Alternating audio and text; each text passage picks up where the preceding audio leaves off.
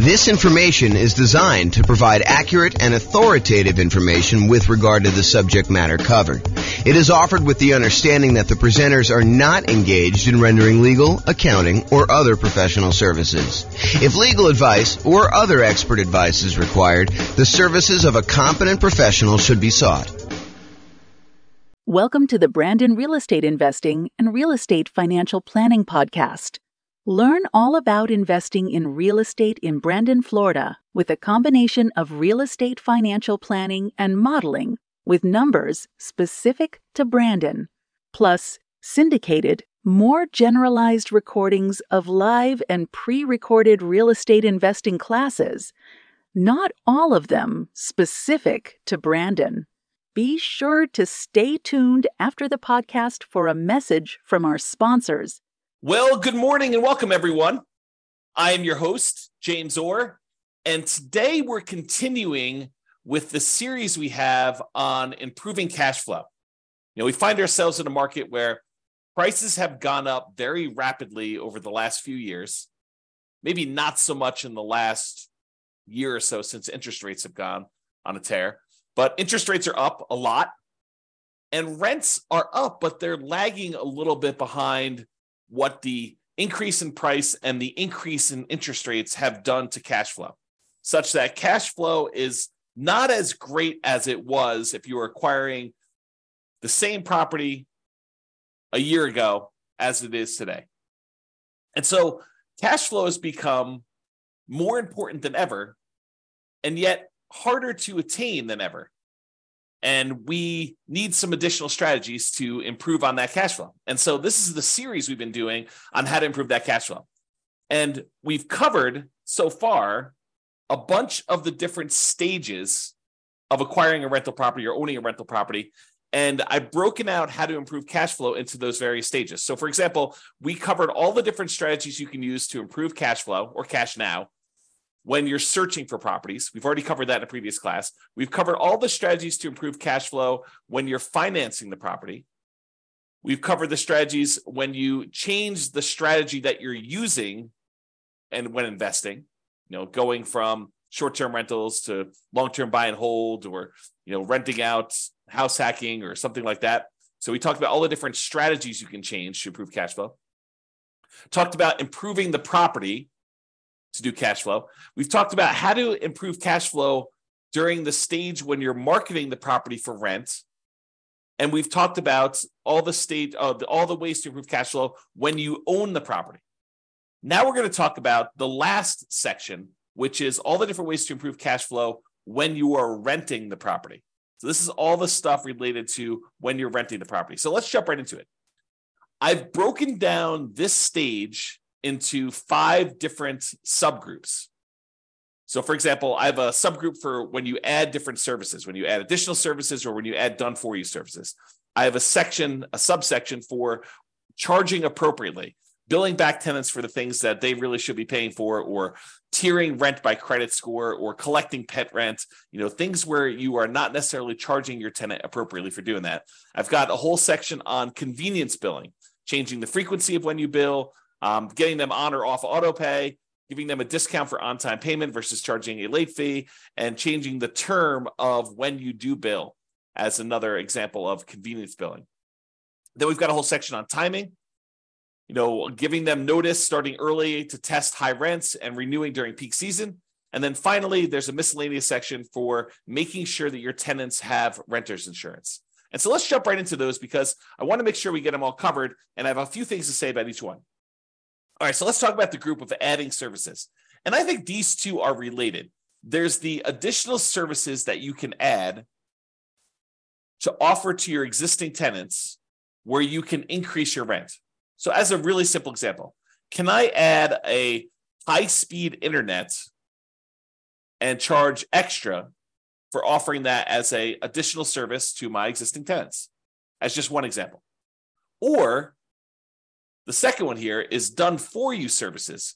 Can I offer them a done for them service where they wouldn't have to do stuff anymore? For example, let's say they live in a single family home And normally they would be responsible for lawn care as part of renting that particular property. But we could add a optional or maybe mandatory service for them to have the lawn service taken care of for them for an extra fee. And the extra fee can be more than what the person we are outsourcing it to would charge. There's a little bit of overhead and oversight that you need to do, and a little bit of risk, honestly, that they won't pay, or there'll be vacancy or whatever it is. So you should charge a small premium for offering additional services, additional done-for-you services. But you could do stuff like lawn care or snow removal or house cleaning or whatever other services that they might find valuable based on your knowledge of them as your tenants and what they might want. Okay, so either offer them additional things like high-speed internet or whatever you're doing there, or done-for-you services. The next group is charging appropriately. I don't know how many times I brought clients out to look at a property where the current landlord is not billing back for utilities. They're renting their properties and they're saying, water is included in rent, or electricity is included in rent, when you could measure the utilities and bill the tenants back separately for these extra utilities. So if the clients of mine that are looking at these properties, they see that as a way to immediately get higher rents and increase the profitability of their properties. And so if you are one of those people that are not currently billing back for a utility that is being provided to your tenants, and you're sort of just lumping it in with rent, you may want to break that out separately and charge that back to them, bill back for the services. And these can be things like things that are already included in an HOA fee. So, for example, there are some neighborhoods around here where the homeowners association includes garbage pickup as part of the HOA fee. But garbage service is something that typically tenants would pay for. And so I think you could, and definitely check with your attorney on these things, don't believe me, but I think you can and should break out the cost of what it would cost them to have the garbage and charge that back to offset some of the expense you have as part of the HOA fee that you're already paying to get the tenant to pay for their own garbage service.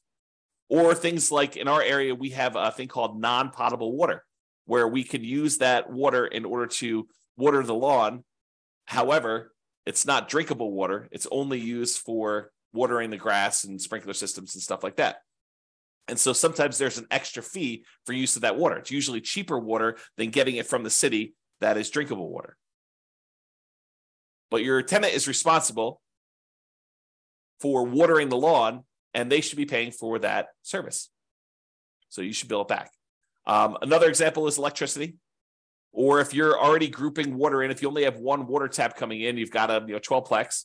I know a lot of times landlords are saying, hey, look, the water is not metered individually, so I can't go and charge that. No, I think you can actually prorate it. You can make it so that it's divisible by the number of units or by the number of people that live in the unit. Talk to your property manager or your attorney to make sure that that's legal in your particular area, that it's justifiable that you can do that. But I think that's completely valid. What about tiering rent by credit score? It's a controversial one in some ways, right? But if someone has a really, really good credit score, might you give them a discount because they are more likely to pay on time, less likely to have problems with them staying in the property? Or could you say to somebody who applies and you say, look, or normally our credit score cutoff is 650. If you have less than a 650 credit score, we don't usually rent to you. They say, hey, is there anything we could do? My credit score is only 640. And you say, well, I might be willing to rent to you, but I would need to charge either an extra security deposit or an extra non-refundable fee, kind of a risk premium, or, for $50 extra per month in rent, I could see, that being a way to offset the credit score kind of rule there. So you can go ahead and advertise the higher rent for someone who has great credit, and you could tier rent by different credit scores. Now, again, I would check with your attorney. This one seems a little controversial. It's not what I've done. This one could be controversial, though, as far as tiering rent by credit score. What about pet rent? If you allow pets, first of all, I should say this. I don't believe we as landlords can charge a fee large enough to cover the extra costs, the extra damage that we might see from a pet.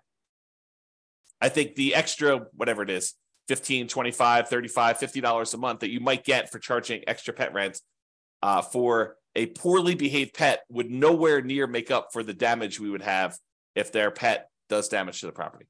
In fact, it may not even be covered by their full security deposit.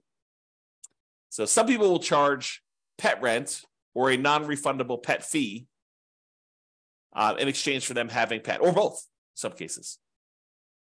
Okay, so can you charge pet rent if someone has pets? Is another way to increase rent on a property. Let's talk about some convenience billing options. For example, some tenants get paid weekly or biweekly or monthly. And most landlords offer billing on a monthly basis. However, some tenants would prefer to be charged weekly for their rent. They'd prefer not to have, a really big amount coming out in the first of the month. They'd prefer to have, a certain amount coming out every Monday. And if you just think about it this way, let's say rent is $2,000 a month. And so $2,000 a month, normally if you charge monthly, you'd be collecting $2,000 times 12 or $24,000 a year in rent. But what if you offered the tenant an option? It's their option whether they want to do monthly or if they want to do this new strategy. And you offered to do $500 every week on Monday instead of $2,000 a month. Well, $500 a week, there are 52 weeks in the year. And if I have my calculator out here, let's pull up my calculator. So $500 times 52 weeks is $26,000. So instead of charging them $2,000 a month, you charge them $500 a week. They get the convenience of paying weekly if that's how they prefer to pay. And you actually end up increasing your rent by about $2,000 for the year, or you divide it by 12, about $166 more per month on average. If instead of doing that, you could do it also biweekly. You could say every 2 weeks, which is when they might get paid, 2 weeks on the Monday following the Friday payday, give them a chance to have the money hit the account and clear and everything else. And then on Monday, you auto pay for $1,000 instead of the $2,000 a month. Okay, so that's an option. What about auto pay? Auto pay could be considered a convenience. And so you could charge a small fee for auto pay. Or if you have problems collecting rent, maybe you say, hey, look, there's a convenience fee or a inconvenience fee of me having to manually accept your checks and process them. And sometimes they bounce or whatever it is. And so you could charge a fee for people not being on auto pay. Right. So you could go either way with that, depending on what is going on in your marketplace and with your particular properties as a way to increase income from the properties. And, some of these strategies, as I think about it, some of these strategies are ways to increase income, but some of them are just to be paid for the time you're spending doing things that you might not have from other tenants. Right, like if you had tenants that always paid on time, you wouldn't have to worry about charging them, for having to chase them down when their check bounces or they're late on their payment or whatever it is. So charging a fee for them manually paying instead of being on auto pay is really just recapturing some of the work you're already doing. It's being paid for the work you're already doing, extra work that you're already doing that if they paid on time wouldn't be an issue. Or if they were on auto pay, wouldn't be an issue. Instead of having a late fee in your lease, some landlords prefer to offer a discount for on-time payment. So the way that this could work is, let's say rent, if you pay on time, is $2,000 a month. However, if you don't pay on time, it's a $50 or $100 late fee. Well, the alternative way to structure that is you advertise the property, and when they sign the lease says that the rent is $2,100 a month, not $2,000, but they have $100 early pay or discount for on-time or early payment. So that if they pay before the first of the month, it's $2,000. If they pay after the first of the month, it's $2,100. So it's not a late fee. That's what the normal rent is. However, if they pay on time, they actually get a $100 a month discount. And the $100 discount amount is the amount that is probably what you would have charged for normal rent if they were going to pay on time. Okay. So instead of offering late payments, a fee for late fees, late payment fee, you give them a discount for on-time payments or early payments. What about term? We talked about this in another strategy, but can you change the term of the rental agreement? Are you going to rent to them by the day or by the week or by the month instead of doing a yearly lease? The biggest example, this most common example, is short-term or vacation rentals. Change the business model to be billing at different periods of time. Somebody wants to do a week-to-week lease or a month-to-month lease, you can increase the amount of rent you get. Typically, the shorter the lease period, the shorter time period you have for your lease, the more expensive it tends to be. A daily rental is typically more expensive than a weekly rental. A weekly rental is typically more expensive than a monthly rental, and a monthly rental is typically more expensive than a quarterly rental. A quarterly rental is typically more expensive than a yearly rental. Think about it that way. All right. So those are the different convenience billing options. What about timing? Using timing in order to improve the rent you're getting on property. So one of the things is giving your tenants notice 60 to 90 days prior to their lease expiration to find out if they plan on renewing and what the renewal amount will be for them. And if they're not going to renew, then being able to start marketing the property early, ideally at least 60 days ahead of the lease expiring, and so that you can test higher rent than you think you might be able to get. And if you don't get any inquiries or calls on that, or any reasonable number of inquiries or calls, within a week or two, then maybe you drop it back down the tiniest bit. But you have 60 days, full 2 months plus, in theory, to be able to market this property before you'd have a vacancy. One of the things we're trying to avoid here is avoiding vacancies. Getting that tenant lined up way before the lease has actually expired and the current tenant is moving out. Now, if the tenant renews, that's great. Then you've got a renewal. You don't need to worry about it. You sign the new lease, 60 to 90 days ahead of time. You get them ready to go for their next year. In most cases, I think rents will probably bump up a little bit, just kind of like cost of living, maybe not to full market rent, but sort of like maybe a halfway of what we saw as a rent increase for the year. That way you don't get stuck 5 years from now with significantly below market rents. You're kind of like increasing a little bit each year.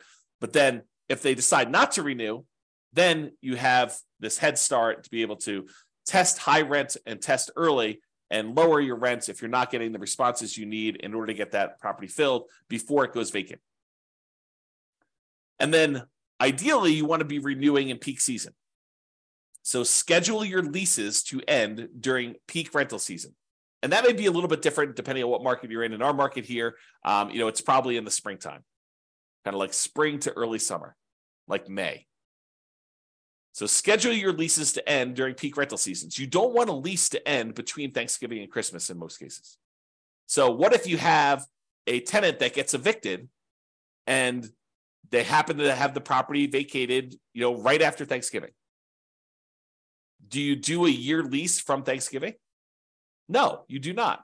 You market the property because it's vacant right now, but you tell them that the lease is either a short lease, like it's a 6-month lease to get them on cycle, or it's a long lease, it's an 18-month lease to get them on cycle.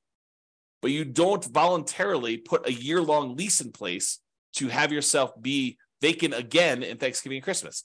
You're setting yourself up for failure, setting yourself up for below market rents if you're constantly having to market your property between that Thanksgiving and Christmas time.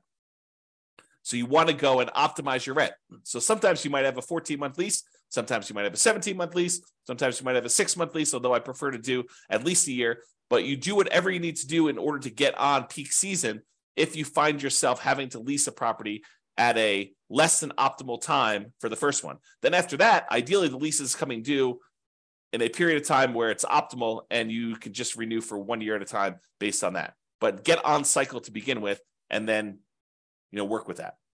Okay. So those are all the things with timing, making sure the timing is in your favor for doing that. And then finally, renter's insurance. And you might be saying, Renter's insurance. James, why is renter's insurance on here as a way to improve cash flow?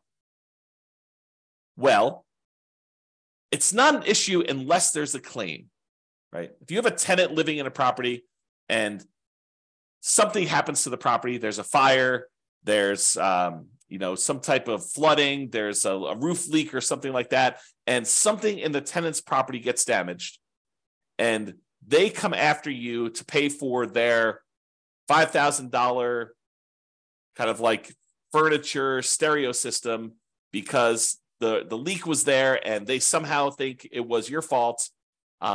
If they have renter's insurance, their renter's insurance will cover them for the damage. If they don't have renter's insurance, they think you're responsible for the damage and they're going to come after you. So by having renter's insurance and insisting that your tenants have renter's insurance and verifying that your tenants have renter's insurance, you are less likely to have, even if it's a false claim, right? But you're less likely to have a claim against you to cover damages should something unexpected happen to your property and your tenant now thinks that it's your fault and that you should pay to replace all their clothes or their furniture or their television or whatever it is that they've got there. Or maybe the carport falls in because, it's gotten old and they have their car parked under there and it snowed or whatever, or there's a hurricane. You want to get yourself out of these situations where you are responsible for the tenant's personal property because your insurance will cover the property, your property itself, the physical building. But your insurance as a landlord does not typically cover what the tenant owns inside the property, the tenant's personal property. For that, they need a separate renter's insurance policy, and they're relatively inexpensive. Just the renter needs to get one and have one and keep it in place so that if something does happen, they don't lose their personal stuff. You'll have insurance to kind of fix the property, but you will not have insurance to replace your stuff. And you don't want to have to make a $5,000 claim. I mean, $5,000, this happens, once every couple of years, which you probably won't. But if it could, we could be talking, $200 a month in worst cash flow by having a $5,000 hit if you amortize it over that period. All right. So in conclusion, optimizing cash flow is really about maximizing income whenever we can and minimizing expenses. And today, I think a lot of the ideas we had, there may be a couple in there that were a little bit larger, but a lot of the ideas we have were like really small amounts. And I think for a lot of folks, you wouldn't even bother with a lot of these unless you were really trying to optimize and get like the most small wins on your property. I think for the most part, if you do the big things, use the right strategy, get the right financing in place, kind of do the things to make sure that your property is rented and rented right. I think you don't need to play around with some of these things that might increase it by $25 or $50 a month. Because I think you get to a point where if you've already optimized in other areas, adding these additional ones on there start to get excessive. If rent was $2,000 a month, and you've done a couple things to kind of bump it up to $2,050 or $2,100 or maybe $2,150, then if you think you're going to add another thing on there that's going to get you an extra $35 or whatever it is, I think it's harder and harder to do those extra amounts. The further you get away from kind of like the range of rents that you're getting, the harder it is to get those additional wins, additional improvements. Okay. So there are things you can do on properties you already own that will improve your cash flow. It's sort of what we talked about today.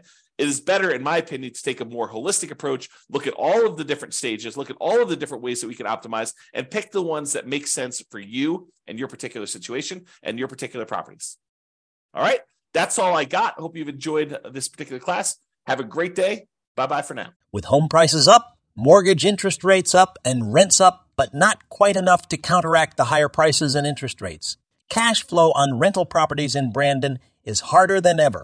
Book a call with the Real Estate Financial Planner to apply our proprietary 88 strategies to improve cash flow on your rentals. See the show notes for a link to schedule your call and improve your cash flow today. If you're a real estate agent, lender, or professional in Brandon that wants to help our real estate investor listeners, consider reaching out to learn about collaboration opportunities with this podcast. We'd love to add more value to our listeners by having you assist our investors buy, sell, and finance their real estate investments. See the show notes to schedule a call to discuss collaboration opportunities.